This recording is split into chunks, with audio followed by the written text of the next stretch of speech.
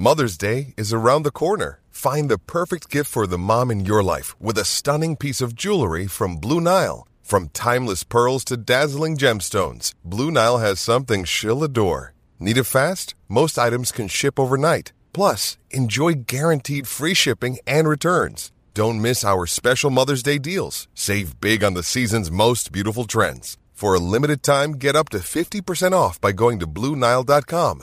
That's BlueNile.com. Another day is here, and you're ready for it. What to wear? Check. Breakfast, lunch, and dinner? Check. Planning for what's next and how to save for it? That's where Bank of America can help. For your financial to-dos, Bank of America has experts ready to help get you closer to your goals. Get started at one of our local financial centers or 24/7 in our mobile banking app.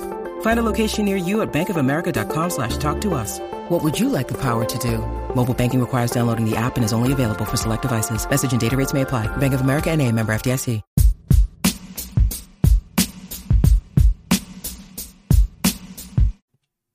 What's going on, everybody? Welcome back to an episode of the Neighborhood Podcast. I'm half of the podcast, Kevin Valentin. And I'm the other half of the podcast. My name is Kyle Dabro, and I'm currently hurting from my Amazon job, but that's another discussion for another day. But Kev, how you feeling, my guy? You feeling good on this Sunday night? I'm feeling good. I definitely didn't expect you to do that. But, yeah, no, man, it's a good Sunday. Colts got the W. North Carolina Tar Heels got the W. The Mavericks continue to make me feel pain. But on a lighter note, it is my dog's very first birthday, so happy birthday to my son Sabo. And my son being my dog, not an actual baby, for those of you that might misconstrue son for that. But super happy birthday to my baby. Yes, sir. 1 year old, you love to see it.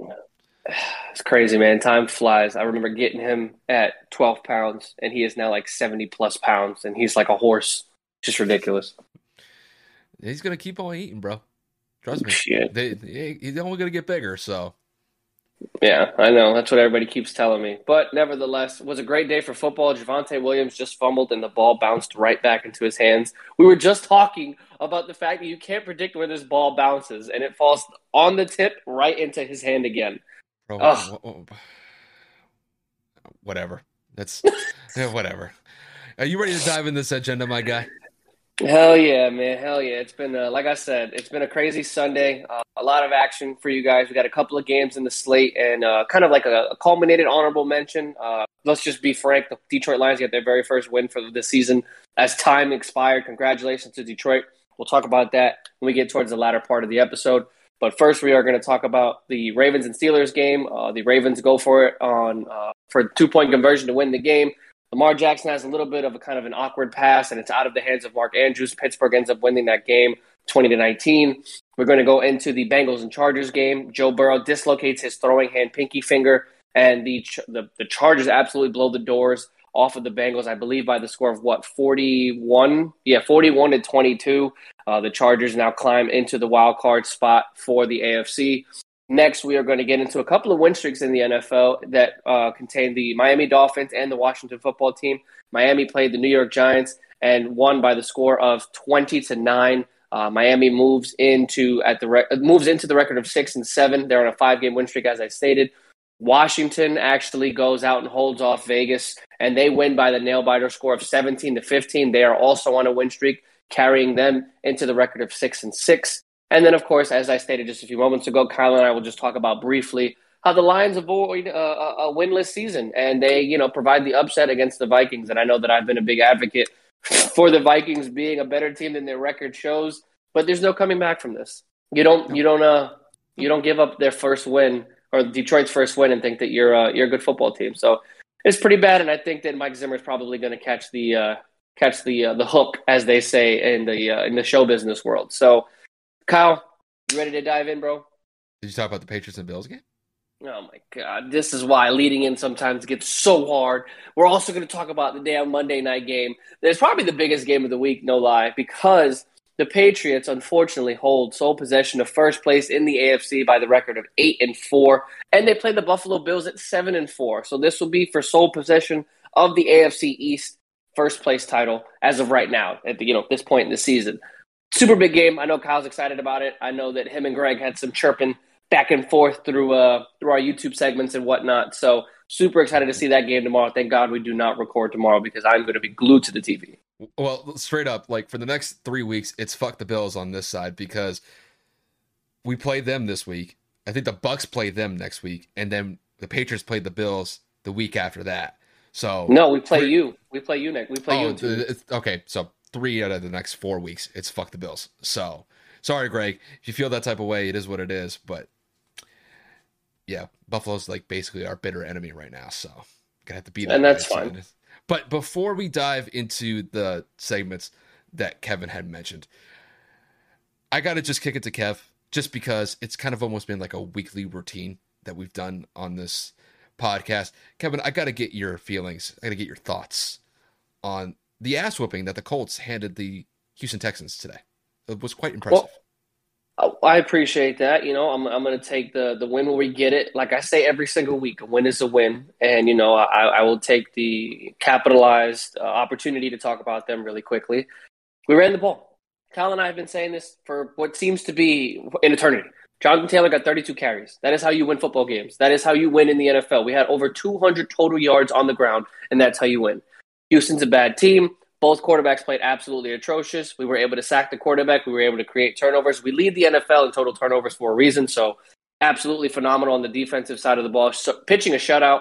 It was the first time we've actually pitched the shutout on the road since 1992 against the New England Patriots, ironically enough.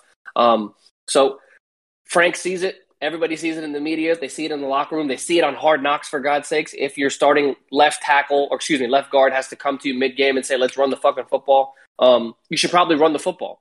Granted, Ryan Kelly was out with COVID, but of course, Danny Pinter was able to step up and play center very well for us, so we were able to protect Carson. Carson was sacked a couple of times, a couple of bad throws here and there, but 16 out of 22 with a touchdown. It's not a bad thing for me. So we got to continue to play football like this throughout the regular season, man. We're 7-6. We're in the hunt, as they say, but the remaining schedule after the bye week next week is going to be the Patriots, I believe the Cardinals, then the Raiders, and then the Jags. So the next three out of our next 4 games are going to be very, very, very challenging and very complex. We play New England at home. We go to Arizona, which is the best team in the NFL, and then we have to come back home against Vegas, and then obviously we go to Jacksonville to close out the year. So we will see. It is a very tough final 4 games of the year to close out. So happy we got the dub today. But again, bad Houston team. It is expected. How am I going to say this? What do you think this next month for the Colts is going to end up turning out to be? Truthfully, I think the only winnable games in terms of without being completely negative, just because of the inconsistencies in play calling, I would say would be Jacksonville and Vegas. It's going to be difficult to beat New England, especially depending on if you guys come off of a victory and or a loss. It's still a 6 or 7 game win streak. Your defense has been playing lights out. Bill Belichick, as long as we have been alive, has been an expert at taking away the number one offensive piece on any team he plays up against, and that's just going to be Jonathan Taylor. Now, granted, your rush defense is probably the worst part about your defense, considering you gave up, 200-plus yards last week.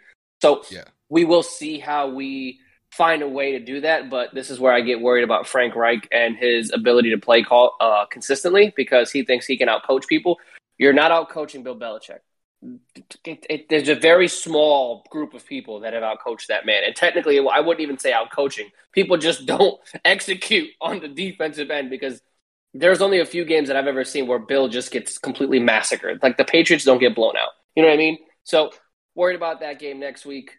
The Cardinals, it depends on the health of DeAndre Hopkins and Kyler Murray. They both look to be relatively good today. I mean, D-Hop kind of looked like a little bit on the gingerly side with the hamstring. But if Kyler is 100% and that offense continues to play the way that they have, the defense got 4 interceptions today. So, I mean, it was against Andy Dalton. But, I mean, let's be honest, Carson Wentz has flashes of Andy Dalton-like passes when he starts to throw it left-handed and shit. And then, of course, you have Vegas. Another hot and cold team. There are days where, Derek Carr looks absolutely perfect, and then there's games where they look completely lost. So that's a toss-up. And then Jacksonville is Jacksonville. We almost lost them a couple of weeks back, so I can't say anything against them either. So the last month is going to be really, really, really, really tough. I think it might be the toughest 4-game stretch remaining on a schedule in the AFC, if I remember correctly. I mean, I wouldn't doubt it. I mean, it's like you said, you're going up against the Patriots, who, I mean, technically as of right now, they have the best record and are the number 1 team in the AFC. And then you got the Arizona Cardinals, who have pretty much been the most consistent team throughout the entire league this year. Now, the Raiders game, like just on face value, I think you guys can win that game. Jacksonville, very winnable. Yeah. So 2 out of the 4 games, definitely winnable. The other 2, I mean, if I had to split it, I mean, you guys, I would say that the Colts have a shot to win that game against New England. But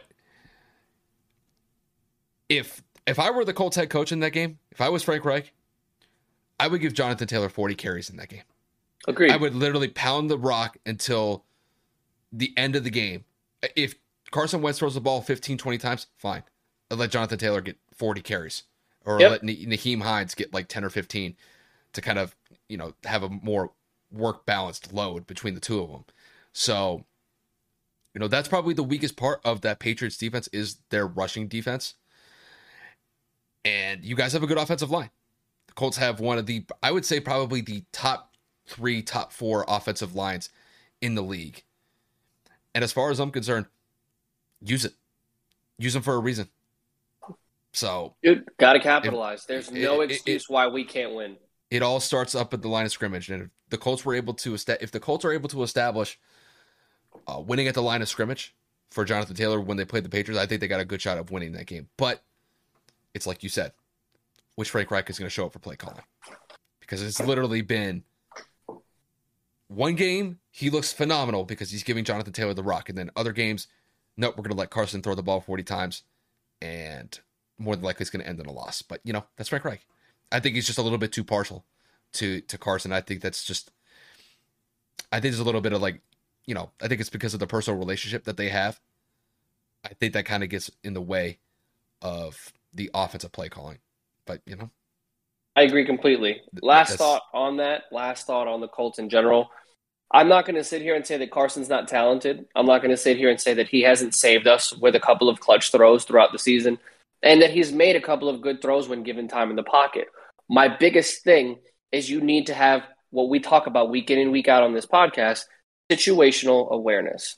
There is absolutely no reason to throw the ball 16 consecutive times and think that there is not a problem. There is no reason to go out there and try to make something out of nothing. If the play is broken down, do not throw it with your left hand and pray to God. If the play is broken down, take the sack. Don't try to roll out and throw a fucking Hail Mary pass to the sideline, then get intercepted or get strip sacked. You have to learn, and this is what Peyton Manning was so good at. Accept that you're going to get sacked. If it's just collapse, just go down. Literally, take the sack, don't take the turnover. There's no reason to try to escape, wiggle, bend over, and fucking all the shit that Carson does, which at times sometimes can help us.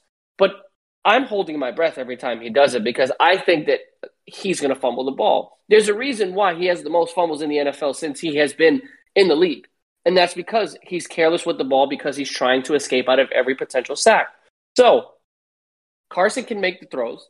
Carson can make the reads. And Carson has mobility in his legs, which is something we haven't had consistently since Andrew Luck, because Jacoby Brissett was always known for being able to, move in short yardage gains in terms of mobility. But Carson's ability to move in the pocket has been able to extend plays. We just need to realize there's a time and a place for it, and there's a time and a place for Carson to be put into a must-throw situation. Best back in the league, right behind you. No reason to fucking throw the ball 40 times. He's not the best running back in the league. Yes, he is. No, he's not. Who is? It's Derrick Henry, bro. No, it's not. Stop it. Nope. Kevin, he hasn't played in a month, and he's still second in the league in rushing. I'm aware. I stand by what I said. Maybe. He's not the best running back in the league. I stand by what I said. That's fine. But do you think that Carson,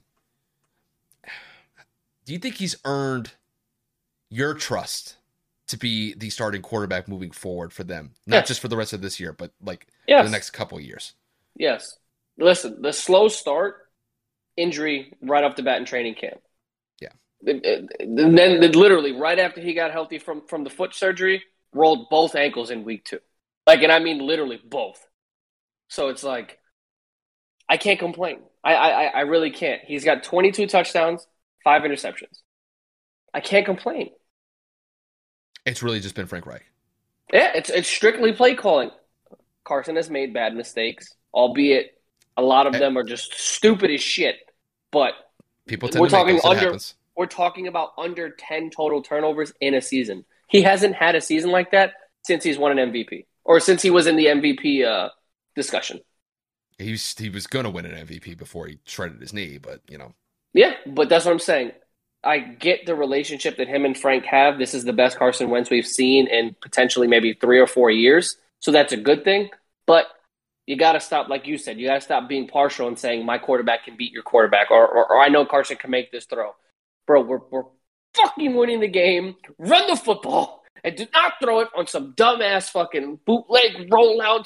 Just that's enough. We're going into the next topic. All right. So with that said, we're going to transition into the Steelers and Ravens game. Probably one of the best games that we saw from the entire slate for the Week 13 games. The Steelers get a really close win over the Baltimore Ravens by the score of 20-19.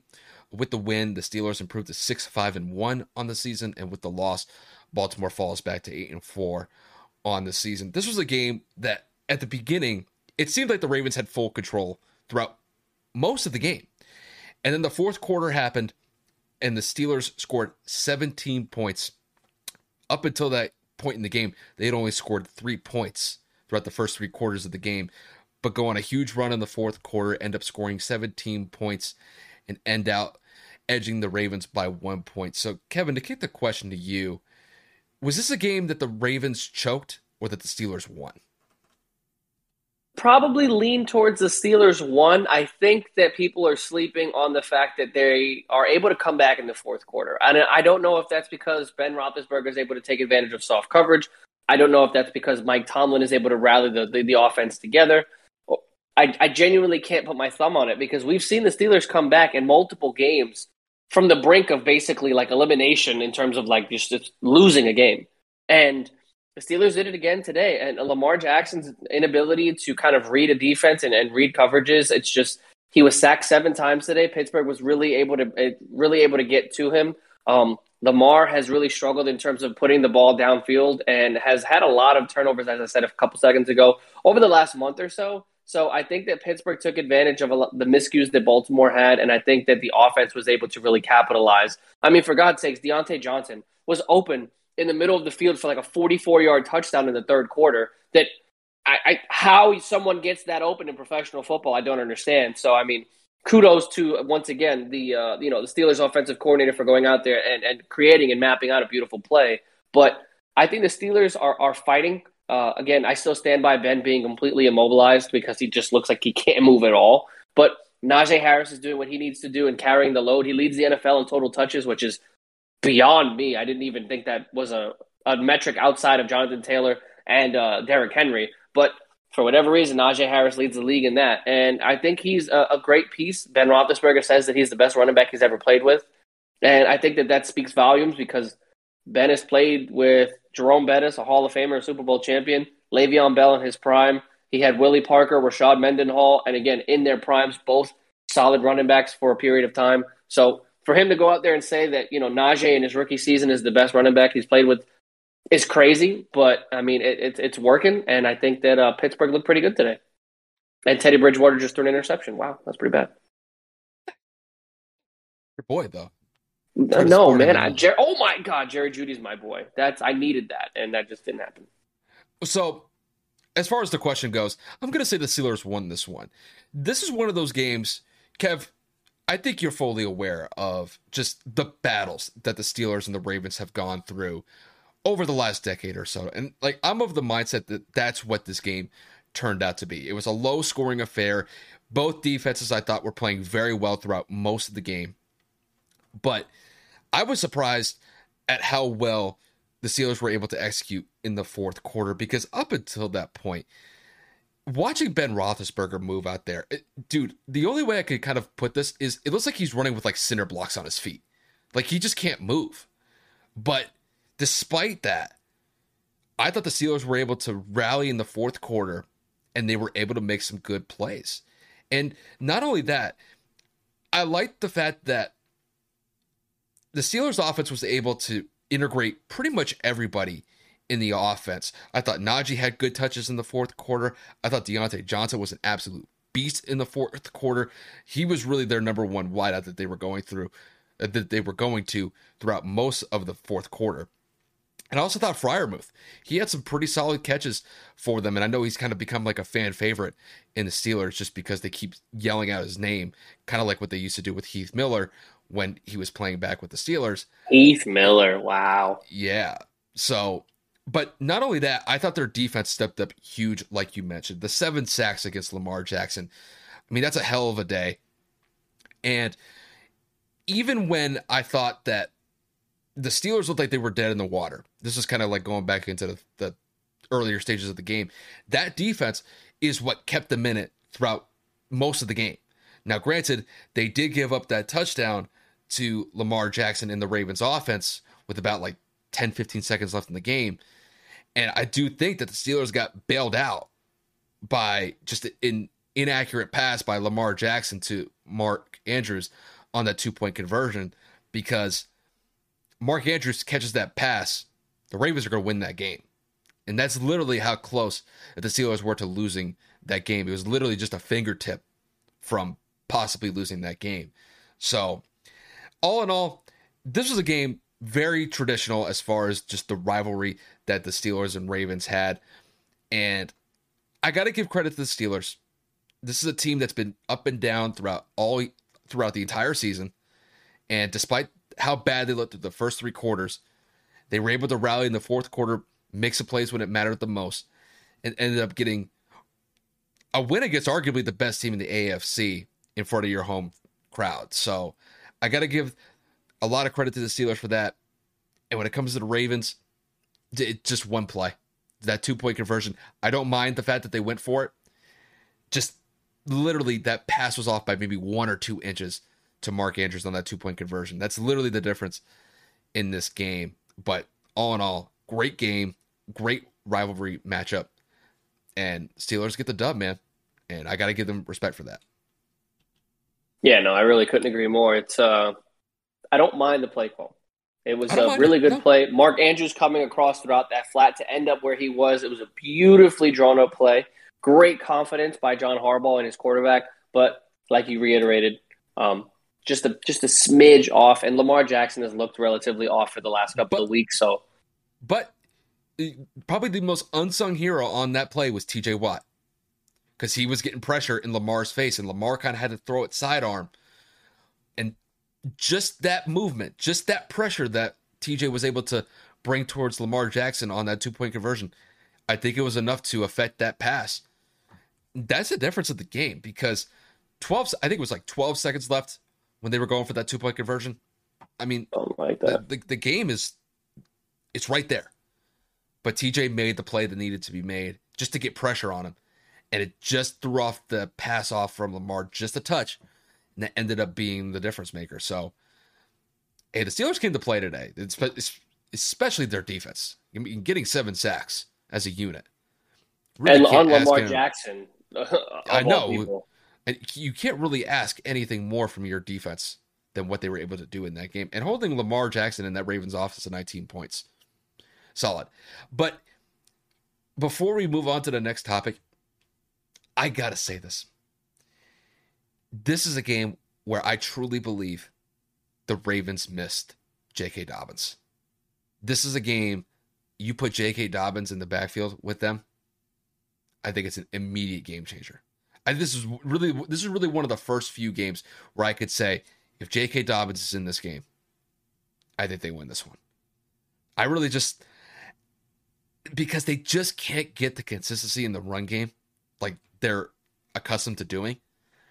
And I think if they were able to get some decent carries, I mean, they rushed for over 100 yards as a team today, which is not awful, but knowing the Baltimore Ravens, usually they like to run upwards of like 175 to 200 yards rushing. I think J.K. Dobbins could have possibly gone for like 100 to 125 yards against that Steelers front four.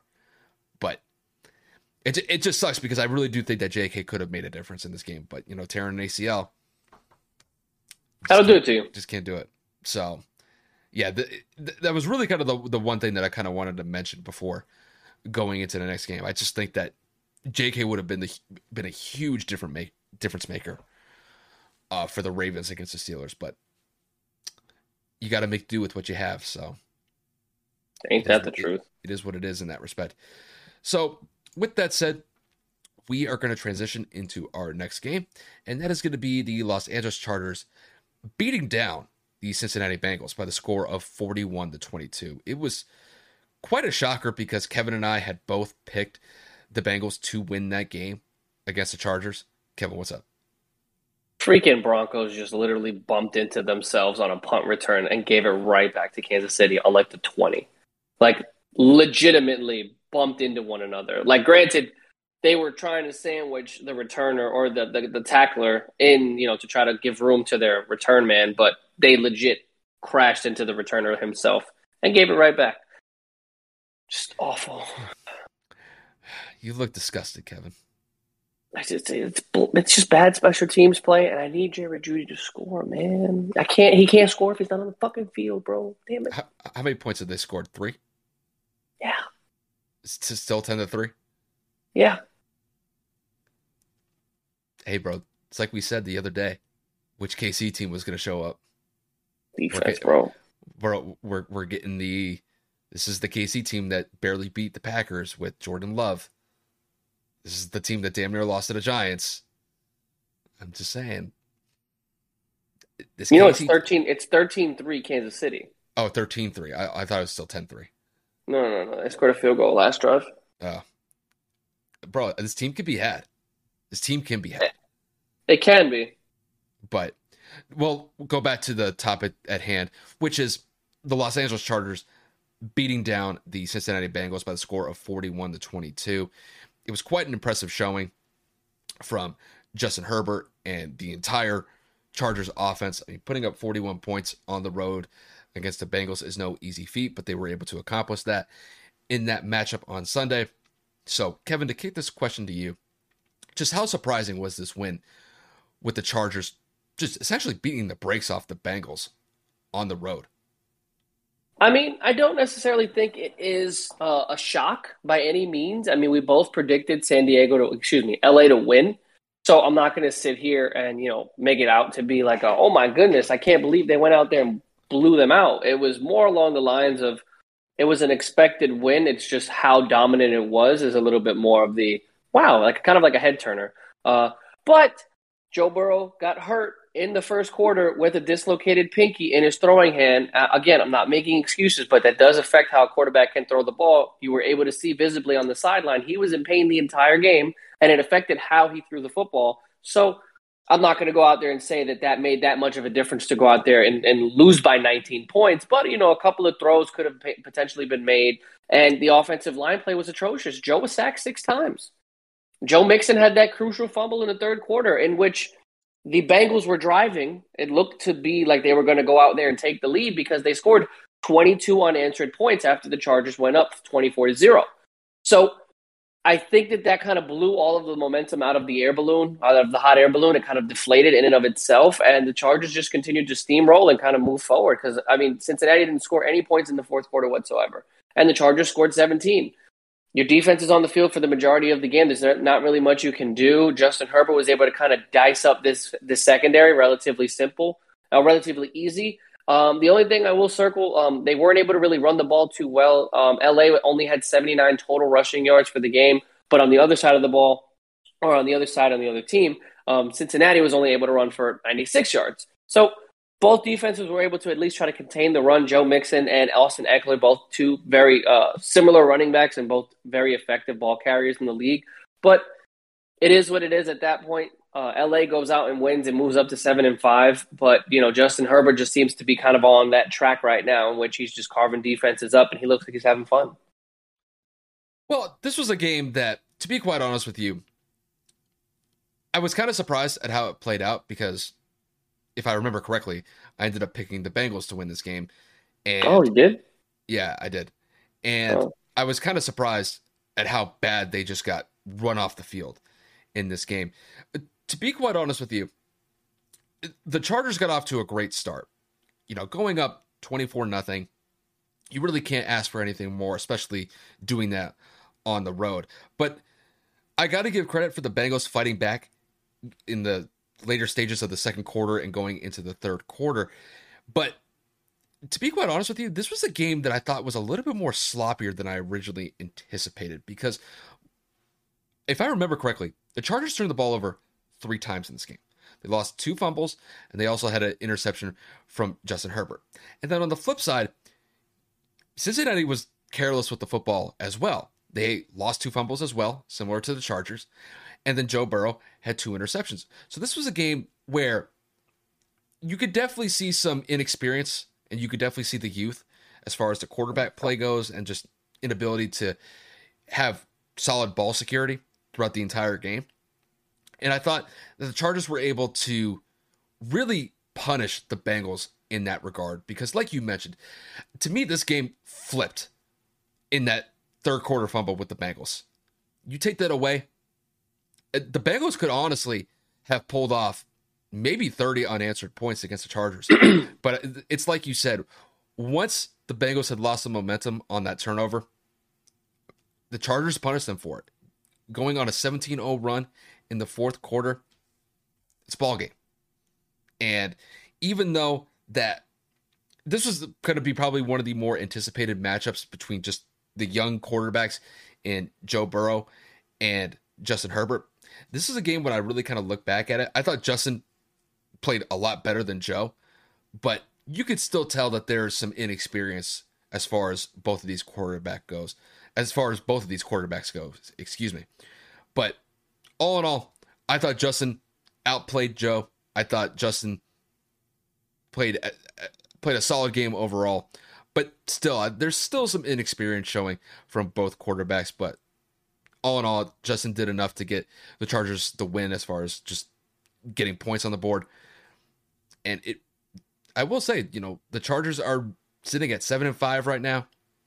I don't know if they're going to be able to overtake the Chiefs in the AFC West. There still is a month left of football left to be had, so never say never. But the main thing moving forward, really for both quarterbacks, is just consistency and just limiting the turnovers. So it's really the best thing I could say moving forward. But this is a good win for the Chargers, and it does keep them in the mix, not only in the AFC West, but I think they have a good shot of making the playoffs moving on from this point forward. That's just kind of how I see it. Yeah, no, I agree. And thankfully, Baltimore lost. So, it doesn't make a difference in terms of the AFC North standings. They're still, the Bengals are still a game behind the Ravens for the division lead. So we'll just have to see how the rest of the season plays out with 4 games left. And the AFC North just continues to get tighter and tighter, especially since Pittsburgh goes and gets that upset. And the Steelers are now at 6-5-1. So I feel like a lot of divisions right now are getting really, really, really tight, a lot closer than we've seen in the past. I mean, for God's sakes, the AFC West before today started, it was legit. The Chiefs at 7-4, everybody else was 6-5, so it's kind of crazy. And now the AFC North is turning out to be pretty much the exact same way. Ravens are 8-4, Bengals are 7-5. I think Cleveland is 6-6, right? If I'm not mistaken. Yeah. And then obviously the Steelers are 6-5-1, so it's legit. I mean, everybody is within a few games, if not a game, of each other. And it just goes to show the AFC is getting a lot tighter. The AFC is getting a lot more competitive, and that playoff scenario is just going to get a lot more interesting the further the season kind of progresses. Yeah. Can we get an update on the Chiefs-Broncos game? Chiefs just scored another field goal. It is 16-3. Thankfully, I have Butker, so I am a happy individual that he has me, I believe, 12 points. It's pretty solid. Pretty solid. But with that said, we're going to transition into our next segment, which is going to be the Miami Dolphins. This is one of the very few times where I think Kevin and I have actually set time aside for a segment for the Miami Dolphins, just because the Dolphins did not get off to a good start earlier in the year, but they have managed to pull off 5 straight wins. They were able to get their 5th win in a row against the New York Giants, beating them by the score of 20-9. Granted, not a lot of fireworks from the Dolphins, but it's enough to get them the win. And with the win, they're only 1 game under 500, and they're currently sitting at a 6-7 record. So, Kevin, to kick this question to you, what has been responsible for this 5-game winning streak from the Miami Dolphins? Oh, before I get started on that, I want to make a huge shout out to my little brother, my brother Max. he is a diehard Dolphins fan since pretty much the day he picked up a football. And we're from New York, so you can imagine us moving to Florida. He was happy as a pig and shit. Very weird metaphor, I know, but I always say it. Because the Dolphins are just always on TV. So he kind of called it when Miami fell into that weird stage of 1-7 or 2-7, whichever it was. I just can't do math. And he was like, "Listen, we have the potential, we have the personnel, we have the coaching. We just need to find a way to get this defense back in order." And I was actually telling Kyle that my brother kind of called it earlier in the year that he said once the defense turns it around, Tua will find a way to manage the clock. He may not dazzle you with crazy throws on the field, but he is a perfect game manager, and he actually, believe it or not, leads the NFL in completion percentage. I did not know that at all coming into today. So answering the question is going to be Miami's defense. Kyle gave me the numbers, and I'm actually just going to pull it up once again right now. If I'm not mistaken, Miami has been able to hold a lot of teams over the last 5 games under 20 points. Starting it off, they played the Texans. They won 17-9. They then played the Ravens 22-10. They played the Jets 24-17. They played the Panthers 33-10. And then today, they played the Giants 20-9. So I stand by what I said. I was right originally. They were able to hold every single opponent under 20 points over this past 5 games, and their offense is doing just enough to really carry them into the winner's circle. Tua's managing the game. He's not turning the ball over. They're able to somewhat kind of run the ball. I mean, I can't even say that they're actually atrocious at running the football. They're one of the worst teams in the league. I mean, Myles Gaskin is maybe average depending on what's going on and depending on the situation. I believe the Dolphins have probably one of the worst offensive lines in terms of creating space for their backfield. But again, even with that depleted backfield and lack of a run game, they are still finding ways to win football games, and huge parts of that defense finding a way to not only create turnovers but get to the quarterback. They were able to sack Mike Glennon 3 times today and create a turnover with an interception. So Miami looks good. They're making a push. Again, the AFC East is another division that is getting a lot closer, and I'm assuming, and Kyle, I can't speak for Kyle, but if I was in your shoes, I would not like the fact that everybody in this division is starting to kind of get it together and win, outside of the Jets, of course. But, Miami's kind of, bringing it back. Buffalo is Buffalo, and then you guys are just getting to the top. So I won't sleep on Miami. I'm not going to go out there and say that they're going to make the playoffs, but they are making some noise, and I think that they deserve and earn some respect. When I look at the Dolphins and as far as this win streak goes, it really comes down to 2 factors. They're not turning the ball over, and that's because Tua's been one of the more accurate passers that we've seen in the NFL, if not the most accurate passer in the NFL that we've seen this entire year. And like you mentioned, Kev, it's been their defense. Their defense has been able to hold opponents under 20 points, like you mentioned. And when you combine those 2 factors together, granted, I wouldn't say that the Dolphins look explosive or they look like they're the best team in the NFL with the way that they win these games, but it's effective, it's working, and it's ending in wins. And this is something that, to be honest with you, being a Patriot fan kind of taught me this. What I think the Dolphins have established with Tua is they figured out a win. They figured ways to win, but in a boring manner. And I don't mean that in a bad way, and here's why. A lot of the throws that Tua makes are relatively safe. He's not lighting up NFL defenses or NFL secondaries like Patrick Mahomes, Aaron Rodgers, or Tom Brady does. But he is hitting on these effective 5, 10, 15-yard routes. Granted, I know it's not flashy. A lot of these plays are not going to end up on SportsCenter or they're not going to end up in the top 10. But it's effective. He's able to complete these passes in a consistent manner, and it's leading to points at the end of the day. And that's the only thing that matters. As long as they're not turning the ball over, it's a winning formula. And then when you look at the defense, they're able to get a pass rush, they're able to create turnovers, and they're able to get the other team's offense off the field. And as far as I'm concerned, that's the best thing that you could ask for with a relatively young team. And I think Brian Flores, as the head coach, granted they got off to a shaky start earlier in the year, but I think he's done a phenomenal job of rallying this team together and getting these guys in positions to succeed, and they're capitalizing on that. Granted, they're sitting at 6-7 right now. I think if they had got off to a better start, they could potentially be at like an 8-5 record had they won some of the closer games that they unfortunately lost earlier on in the season. So when I look at the Dolphins, they're definitely a team on the rise. They're definitely a team to be on the lookout. I don't know if they're really going to compete with the Bills and the Patriots just because, both of those teams are at the top of the AFC at this current moment in time. But I don't think people should be sleeping on Miami at this current moment in time. Their defense has been spectacular the last month or so. Tua's been playing effective football, and it's leading to good results. And I think really Brian Flores, he's done a phenomenal job of setting up great game plans for this team to succeed. And I think these players are going out and executing it in a fine manner. So good on Miami. Just had they got off to a better start, they'd be in a better position right now. But they're making the most of it right now. And who knows? We got a month left in the season to go. They could pull off a possible wild card spot if they continue to win these games. I can't rule that out at this current moment in time. Teddy Bridgewater just threw a pick six as they were driving on Kansas City's 30-yard line, and he threw it right to Sorensen. Sorensen got the pick? Yeah. He's been getting crucified. Oh, tip pass. Okay. That's why. Okay. It didn't. You couldn't see it in fast motion, but yeah, Judy? No, tip pass. No, it was going to Tim Patrick. Sorry, Kev. Yeah, Teddy Bridgewater just down bad.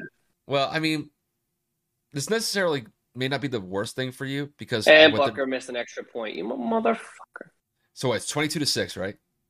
Yeah, 22-3. Fourth quarter? Yeah. How much time left?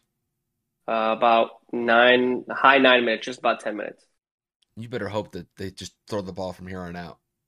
So I'm just tired. I'm over it. Just to get Judy some points. But yeah, I need something. But good on the Dolphins, bro. Big facts. I'm happy for them, man. I love when my brother's team wins. I've been to the stadium. I support the team. I mean, I always have since my brother has been a fan since we were kids. Obviously, not when the Colts play them.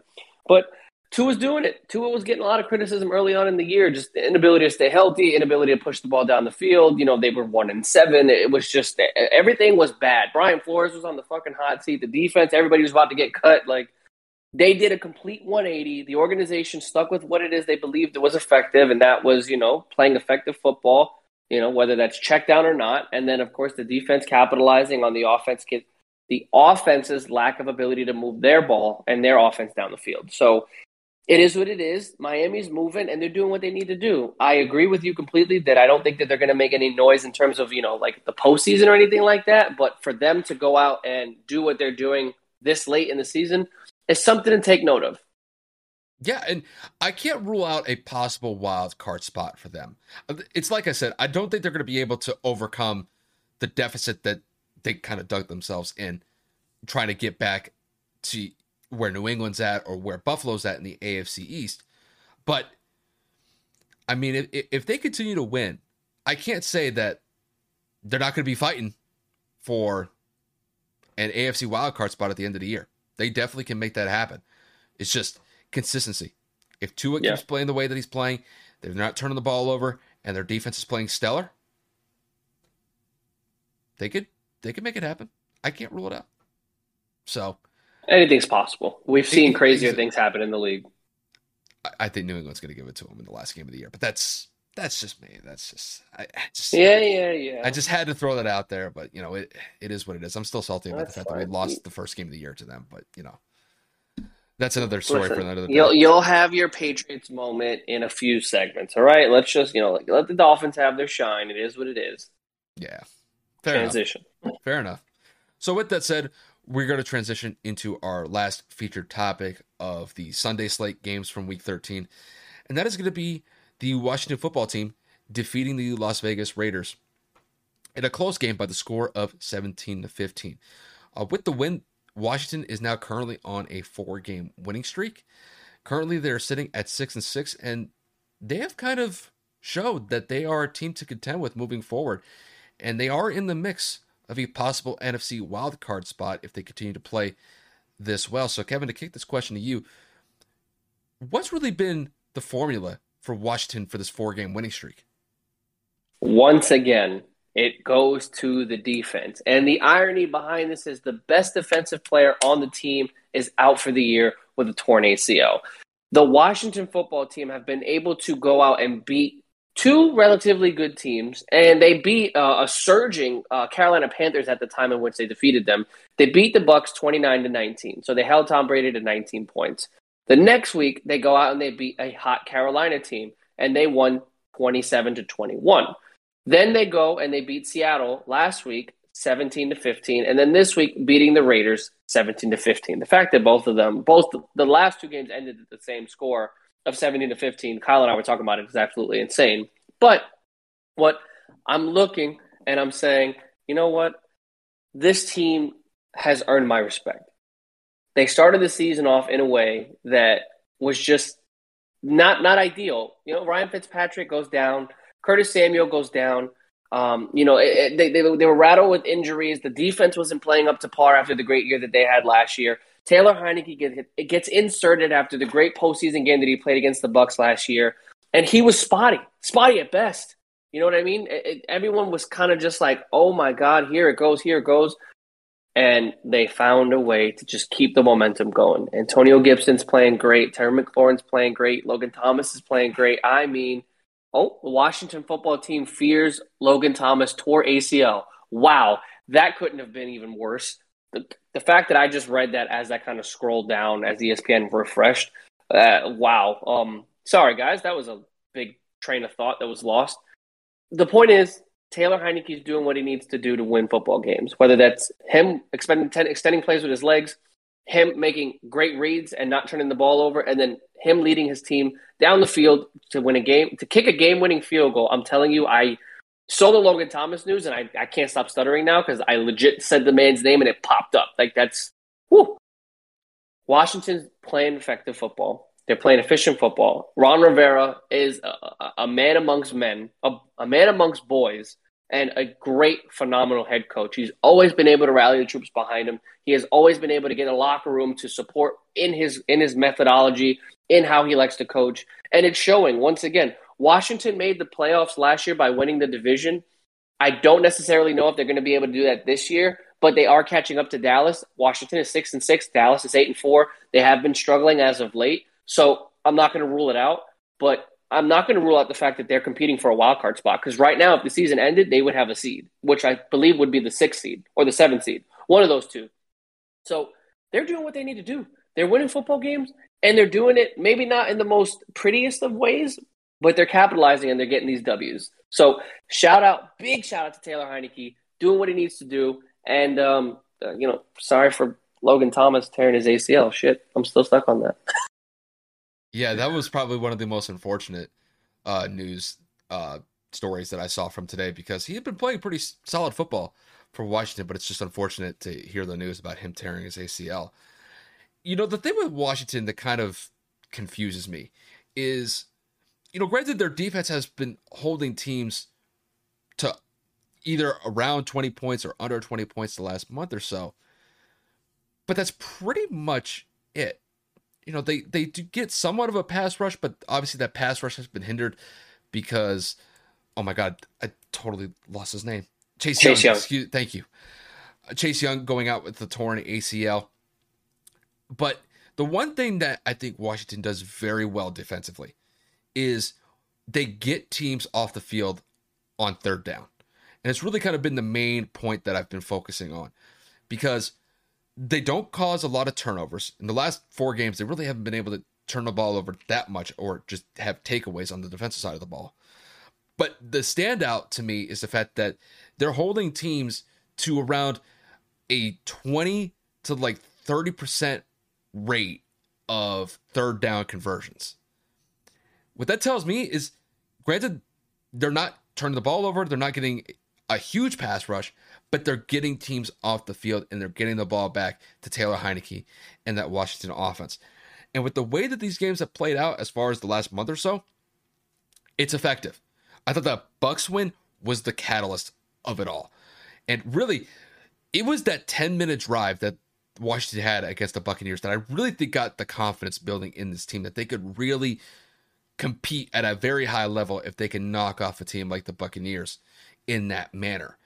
And I thought they had a very solid win, like you mentioned, against the Panthers, a close win against Seattle prior to this week, and going on the road to go up against an up and down Raiders team, but to hold them to 15 points, that's quite a feat, because the Raiders have a pretty high-powered offense this year, with Derek Carr having a pretty phenomenal year.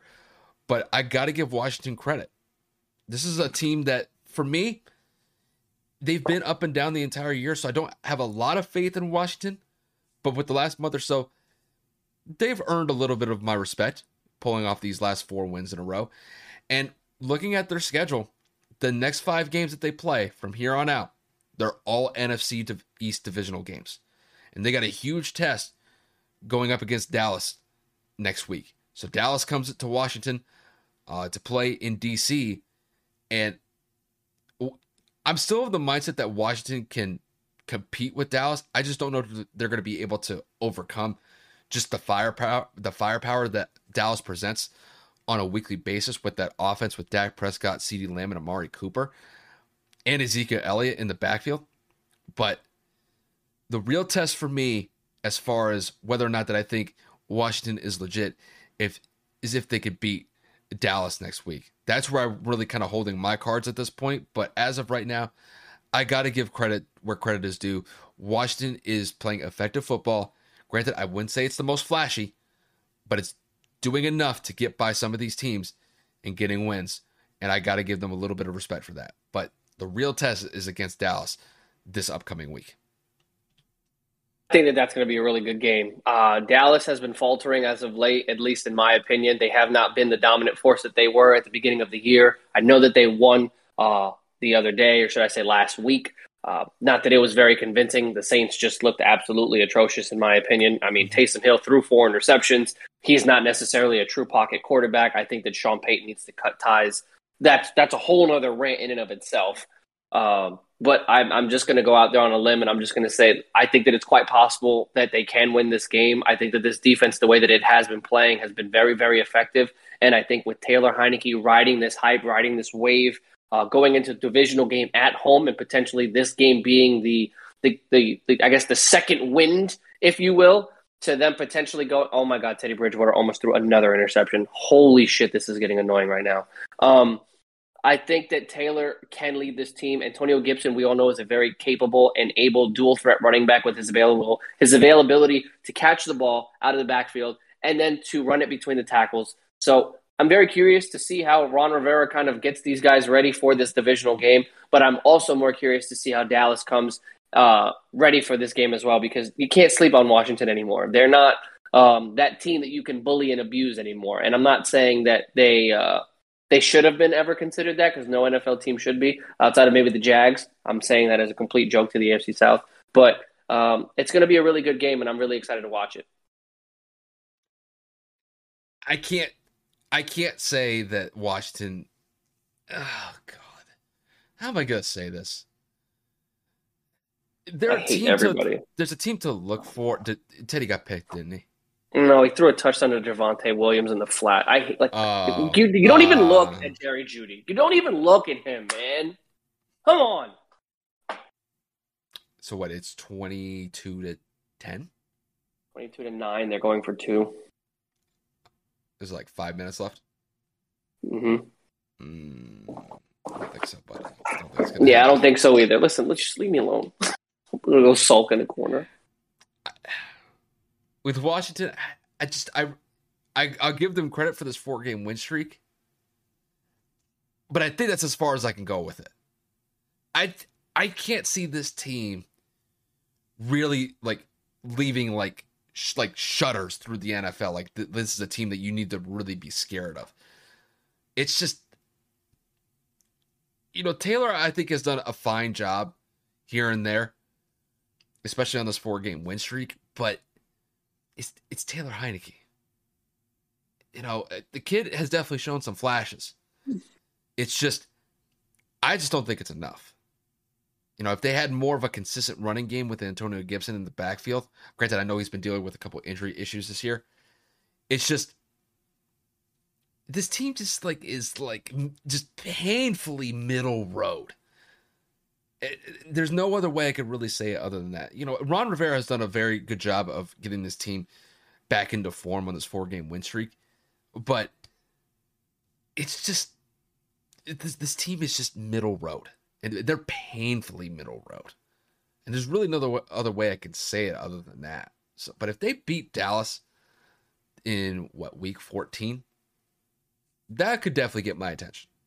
But if they don't, then basically Washington just kind of stays in that place as I have them, and that's just middle road.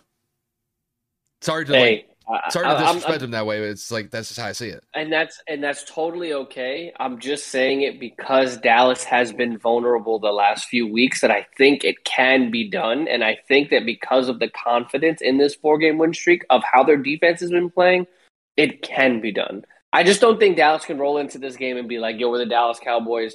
We have CeeDee Lamb and Amari Cooper and Ezekiel Elliott. We're going to win by 30. You know what I'm saying? It's not the Washington team of 3 or 4 years ago in which they were consistently struggling at the bottom of the NFC East. Mm-hmm. I think that this is enough for them to say, we deserve to be here. We can beat this team. And I think that they really can. You know, the funny part is, like, when I look at this game on paper between Dallas and Washington for next week, I immediately think Dallas is going to win that game. But I've always had like this weird feeling, like whenever I think that, kind of think like Dallas is going to win that game, not fairly easily, but enough. They'll win pretty comfortably. They end up losing that game just because Dallas is known to do that. So I look at this game on paper. I still favor Dallas over Washington. Like, that's just kind of how I see it. But knowing you and me, we suck at picking teams anyway for these games. Oh my God, we suck. So, hey, Washington could pull it off. Anything's possible. But yeah, you're not wrong. I'm just, the odds say Dallas. I'm going with the odds. Sorry. It's fine. I'll take Washington when we go and do our predictions for for the next week. But update on the game: they did not capitalize on the 2-point conversion, and they went for an onside kick and they didn't get it. Almost got it, but they did not get it. So fuck this game. Closing that out. Don't care anymore. Had enough of their ineptitude on offense to give my boy the ball. So with that, we are going to transition into the not segment, but at least the kudos to the Detroit Lions getting their first victory against the Minnesota Vikings. They do not go winless. Dan Campbell gets his first victory as a head coach. Jared Goff finally shakes the monkey off to say, at least I got you a win. And the Minnesota Vikings now fall into that place of, are you guys even good at football?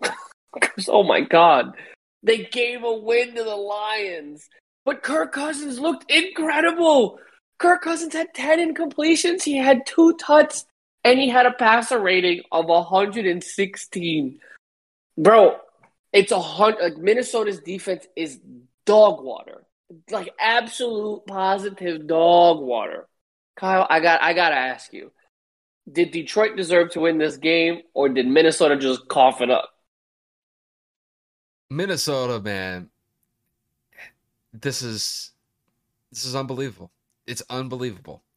And Kevin, we were just talking about this maybe like a week or two ago, that we were basically essentially saying the Vikings are a decent team. Granted, their record doesn't reflect that, but we think that overall, with the way that Kirk Cousins has been playing on that side of the ball, Justin Jefferson, Adam Thielen, and Dalvin Cook when he's been available, that this offense has really shown some great potential throughout the entire year.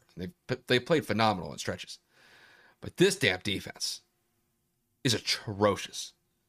And the fact that you gave up the game-winning touchdown at the buzzer to the Detroit Lions, led by the only, Jared Goff at the quarterback spot. It's unbelievable. It's really unbelievable. I'm done with the Vikings. I don't want to hear anything about this team anymore for the rest of the year. They have lost all of my respect for this year.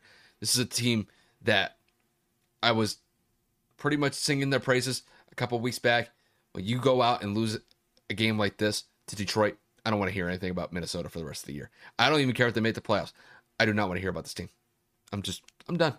You do not lose to a team like the Lions. Granted, I know the Lions, they're a bad team. They're arguably the worst team in the NFL. But to lose in that manner on a buzzer beater, I don't think Viking fans are too pleased about what just happened on Sunday. No, I'm not even a Vikings fan, and I'm pissed for them. So Twitter's a dark place. They're all calling for Zimmer's head. I don't blame them. That defense is just straight up garbage. And it's crazy. Just a couple years ago, they had like a top 10 defense. Hell, not even like you could say arguably like a top 5. Yeah. But no more. Valid. No more. So I've had enough with the Vikings. I gave them their chances, and they go out and do some dumb shit like this. I really don't want to hear anything from them. So, Kevin, I'll kick it to you from here. Yeah, hey, man, listen, I'm confused just like you are, but I'm looking at it from a topical perspective on the final play. We've looked at film a multitude of times for our own reasons. Obviously, you playing high school football and me just doing it for fun. I'm looking at that play over and over, and I kept saying, how the fuck was he so open? The fact that Minnesota played deep prevent defense in the end zone with no underneath coverage from a linebacker or a corner, and for you to legit stare at the receiver open in the end zone. I know Jared Goff drilled a fastball in there, but for you to react so late to where he caught the ball and fell, and then you touched him, I don't understand. That corner looked 1,000% lost on Minnesota. That defensive coverage, that play call, it did not look like it was boding it very well whatsoever. But kudos to Jared Goff for putting that fastball in exactly where it needed to be. Great throw, bad coverage. And me being a defensive guy, a guy that enjoys watching defensive battles, I really can't sit here and say that, Detroit really went out there and they threw crazy passes or that Jared Goff made them look bad. They were giving him looks all game to where Jared Goff had, what are these numbers here? I think he had almost 300 total yards. He was sacked 3 times and still had 3 touchdowns. Jared Goff looked amazing. And on the other side of the ball, on the other team, the team on the other side, Justin Jefferson had goddamn 182 yards. How do you lose a football game when your best player produces one of his best games of the year? Adam Thielen left this game with a bad ankle sprain, so that's understandable that they were missing a weapon, but it wasn't even their fault. It's legit the defense. They could not do a damn thing. Kirk Cousins, he did have a fumble. He was strip sacked. Okay, that's fine. So Kirk Cousins had 1 turnover. I'm pretty sure it's his first turnover in maybe a month. And I'm not even exaggerating. So this sure as shit isn't on Kirk Cousins. This ain't on the offense.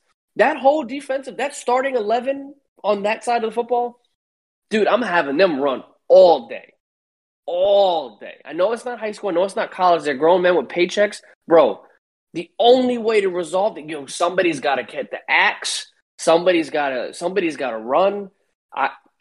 Somebody's got to get cut, suspended, fined for sucking. I don't know, because there's no reason this Detroit team should have won this game. Kudos for winning. They did what they needed to do to win and capitalize on the bad defensive plays. But Minnesota, man, I don't know how you cough up this game. It just don't make sense to me. It's disrespectful. It's just a disrespectful performance. And I'm not even a Vikings fan. Word. That's a game. I mean, granted, I know it's a divisional game. I know they play each other twice a year. So, look, the Lions probably know them probably better than most. But it's the Lions. The Lions are not world beaters by any stretch of the imagination. And with the Vikings, with the way that they were kind of surging the last couple of weeks, that's out the window at this point. I don't want to hear about them for the rest of the year. I don't even care if they make the playoffs. Because I just don't think that they're a good, well-rounded unit. I think offensively they're fine. But that defense, it's so atrocious. There's nothing more to be said other than that. And that's really the thing that's dragging down that team. It is the defense. So this is kind of my personal feelings on the Vikings. It's just they're okay. But that's it. Kind of similar to what I said with Washington. They're just middle road. And that's what they're going to be for the rest of the year. That's not even middle road, bro. They literally they popped a tire. They're in the median right now. They're just sitting on the shoulder, busted with a flat tire. This is bad. No, They're down no, bad. no. It's like the engine's on fire. You It's might see bad. you got to scrap it, bro. You got to scrap it. It is what it is. Yeah, just you can't have that. You can't have that. No shot. So, But yeah, your favorite part of the episode, I've the been part waiting for this. you've been licking your chops at this part. This man Kyle said, "You know what? We the number one seed in the AFC. We lead the AFC East. We back on top." I actually saw a tweet that made me laugh, and it was Chancellor Palpatine with like the evil laugh as he became Darth Sidious, Cool. where it was like, Cool. where it was like the Patriot fans when they realized that Belichick planned this from the jump and they tanked a year to get the players that they got to see in the AFC. Like all of this was like formulated in a plan from like 10 years ago, and he was just like, let them doubt me. So, Kyle, I'm just gonna kick it to you, man. Buffalo, New England. What do you think is gonna happen and why? It's tough for me to keep the bias out of this one. I'm going to go with New England in a close one, and here's why. I'm going to be honest with you. I think this defensive unit that the Patriots have, I think they're going to present some problems for Josh Allen in that offense. Because the one thing that the Bills can't do is run the football. And it's kind of unfortunate for them in that sense because New England has one of the worst rushing defenses throughout the entire NFL. And even though that I think Josh Allen is a very solid quarterback, he's going to go up against a secondary that has just been getting turnovers left and right. I mean, for God's sakes, J.C. Jackson is right alongside Trayvon Diggs as far as the most turnover-centric player in the NFL, just because apparently the ball just likes to find him no matter where he is on the field. The guy has 7 interceptions. The guy is the leading interception getter since he's gotten into the league. And it really just kind of goes to show that despite the fact that I don't think New England has a lot of like star-studded players on the defensive side of the ball, they are just at the right place at the right time, and they're able to force turnovers in a consistent manner, and it's leading to wins overall for the Patriots. And then when you kick it to New England's offense, they've still have some issues as far as scoring in the red zone, but they are consistently putting up at least 25 to 30 points. And on this 5-game winning streak that they've been on, actually, excuse me, it is now a 6-game winning streak. They've been putting up damn near 30 to 35 points in every game that they play. And they've been going up against some decent competition as well. Now, granted, this is probably their biggest challenge because they're going up against a team that went to the AFC Championship game last year in the Bills. But I think as long as New England does not turn the ball over, I think if they're able to manage the clock effectively and that the defense is able to get some turnovers against Josh Allen in that high-powered offense with Buffalo, I think New England could get a close win here. I'm not going to say that New England's going to beat them by 20, 25 points and shock the world, but I do think that they'll get enough to get by Buffalo in this one. I think it's going to be a relatively close game. I'm thinking like 27-24 in this one, but I think the Patriots, they get a close win on the road. It would actually improve their road record to, I believe, 6-0, which is kind of astounding at this point, just because this is mostly a team that does very well at home, but this year it's been the opposite. They've been a team that's been very good on the road, and it would bump them as the sole owner of the number 1 seed in the AFC, which if you were to go back a month and a half ago, 2 months ago, it would have been utter insanity to say something like that New England would be the number 1 seed in the AFC at this current moment in time. But I think New England can do it. And that's the best that I could do to put the bias aside on this one. I'm just going to keep it blunt and straight up. Buffalo can't run the football. And I said it earlier, Belichick is known for one thing and one thing only, and that is taking your best asset away in which how you win football games. Josh Allen is the catalyst to this entire team. They do well based upon his success or failure. If I don't have to worry about limiting the run, I'm legitimately just going to drop everybody back into coverage and make Josh Allen make the plays, whether that's forcing it to Diggs, forcing it to Knox, Manuel Sanders, whatever. You're literally talking about the best cornerback in football, arguably right now, if other than Trayvon Diggs, in Jesse Jackson, right? J.C. Jackson. J.C. Jackson. It's that simple. This is why people say you need to have a balanced offense. The fact that they're winning as often as they are without being able to run the football, and now they have to play a team that is very well on that defensive side of the ball, as well as the team that is able to just historically is known for taking away your best offensive weapon. I'm just sitting here and I'm saying I don't know how Buffalo is going to win. Now, I know that we are just terrible at predictions, and I would not be surprised if Josh Allen decides to tell me to shut the fuck up and lights it up for 3-4 touchdowns. I just don't see that as possible. Buffalo's defense is where I'm going to give them some form of an edge just because they are playing against a rookie quarterback. He has been playing very effective and well this season, but their defense does have the capability to not only pressure the quarterback, stop the run game, which they were just completely unable to do against Jonathan Taylor. So I'm probably sounding like an absolute ass right now. But I'm just trying to think of ways to kind of make this not 100% a guaranteed W for the New England Patriots. And it's really hard to because I'm sitting here trying to poke holes in my own argument, which is not only stupid, but very almost hypocritical. And the point of the matter is, I think New England is going to be able to capitalize on the late struggles of Josh Allen. Josh Allen has not been the same quarterback that he was last year. He's had a lot of ups and downs. I mean, so has the team. They just lost Tre'Davious White for the year. Their inability to run the football has hindered their capabilities on the offensive side, which puts all the weight on Josh Allen's shoulders. Sorry, I thought something fell.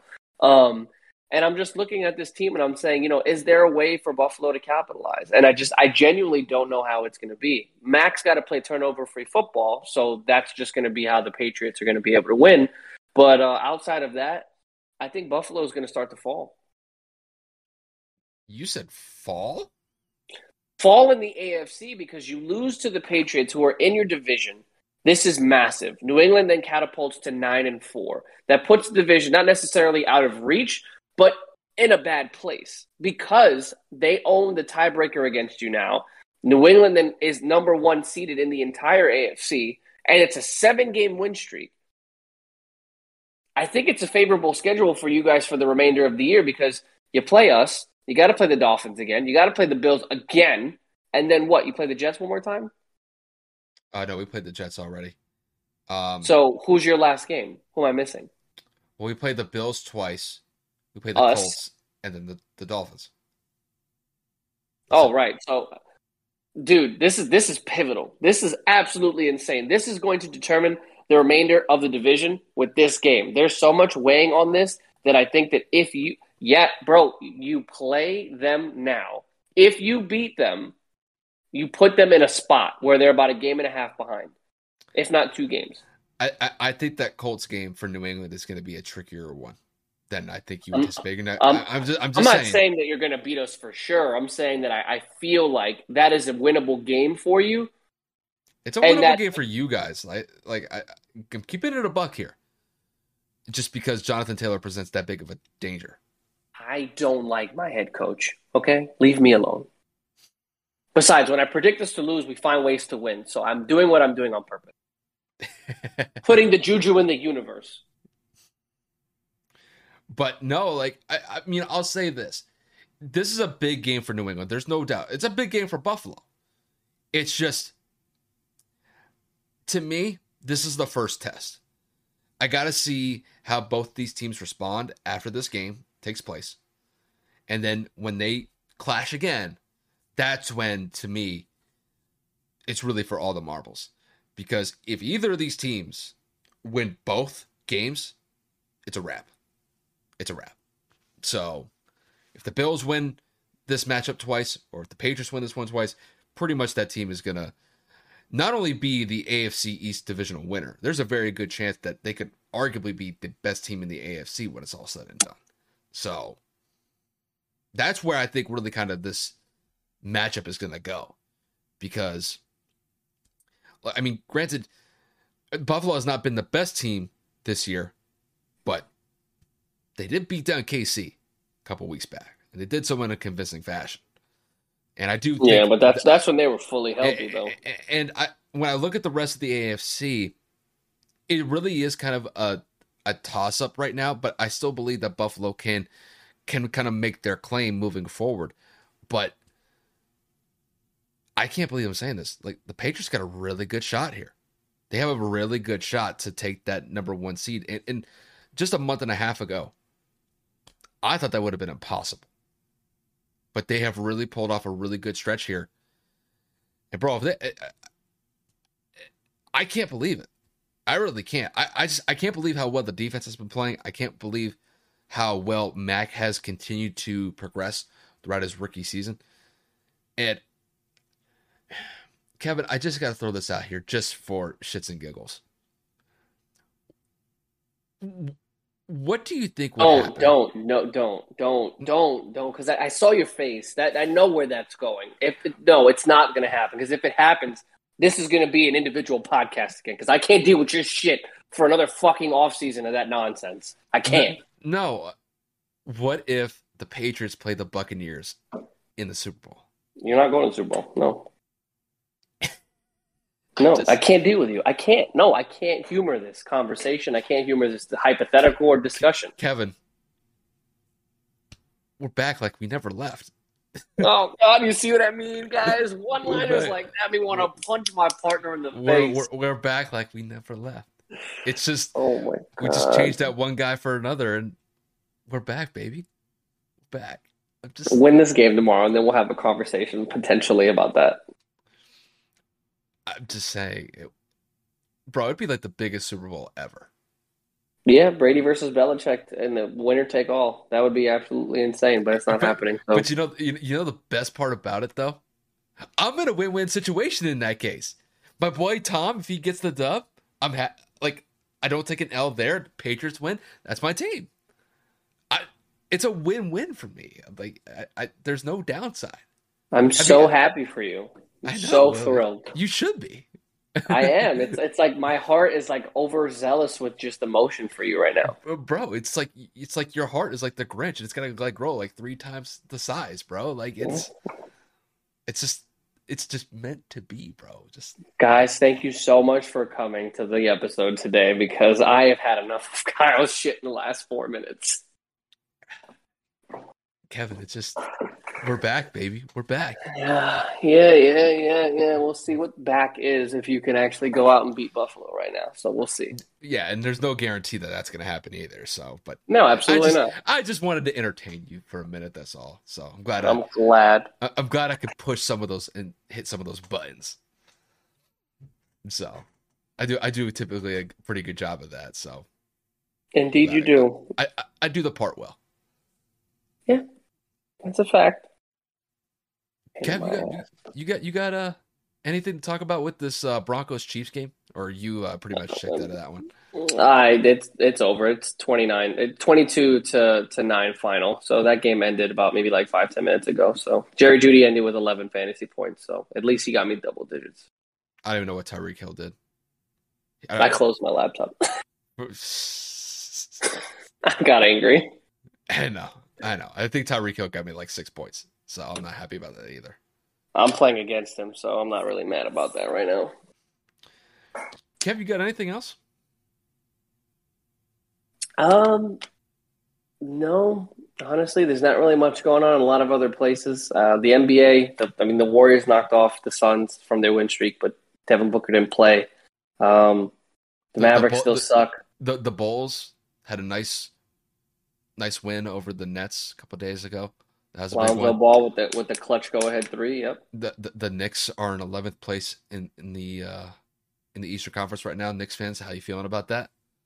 Ouch, that's a little burn. Actually, DeMar DeRozan has the most NBA points, and Alex Caruso leads the league in steals. Telling you, bro. Caruso the GOAT? Question mark. I'm telling you, bro. Once he put that headband on, nothing was the same after that. It was never the same. He's been hooping ever since. Bro, he's a bucket.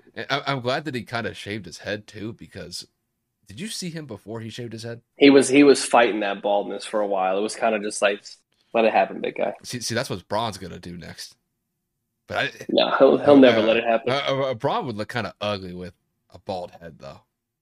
Kobe pulled it off well.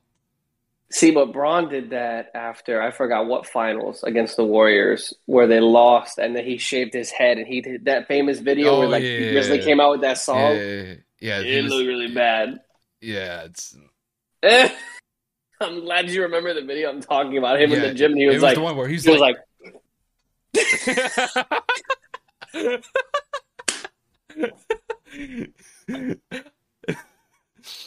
Freaking screaming the T Grizzly lyrics too. Oh man, that was funny, guys. For those of you that can't see us because you're listening to the audio, Kyle and I did the exact same motion at the exact same time. Holy shit, that was funny, bro. And he made the face too, and he was like, "With the choppers and the rollies." Bro. I don't even know how the lyrics go in that song. Hit the I don't know either. The rollie on. Yeah, that shit was crazy, bro. I was like, bro, what are you doing? It was like the day after they lost the finals. He's just sitting there. He was like, he's back in the lab, bro, just going to work.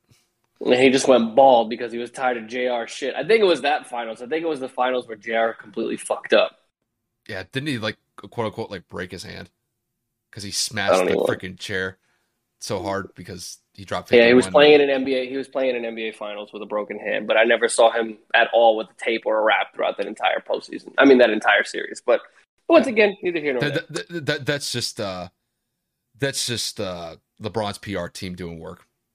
Just to kind of to soften the blow of losing another finals. I think they got swept too, right? They got swept in that finals. I think so. I think so. LeBron's PR team will do work on that, just to soften the blow. It wasn't him. It was everybody else. Jared didn't help though. No, not at all. So, but guys, about 11:15, just about coming up to that time. So, thank you so much for all the support lately. I know that the numbers are pretty down as of late.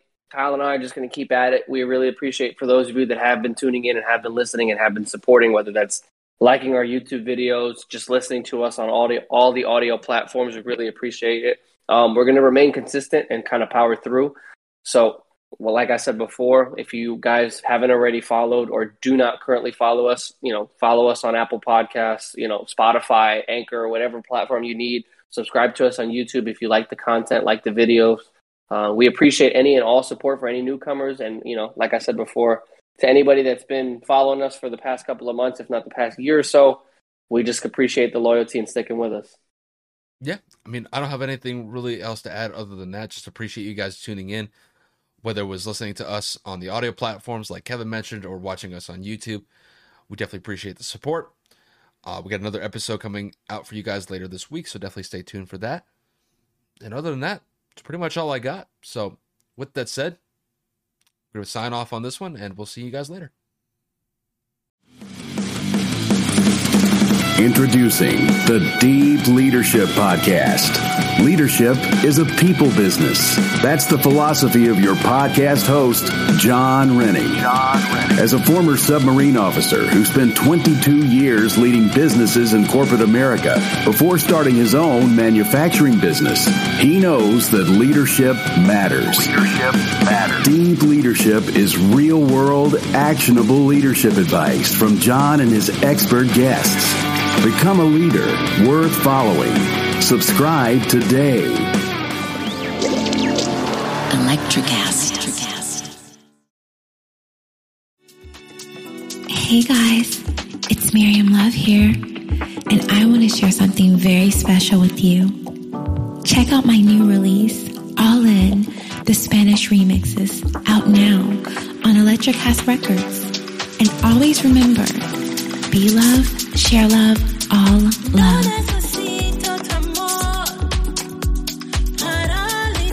Available now wherever you listen to music.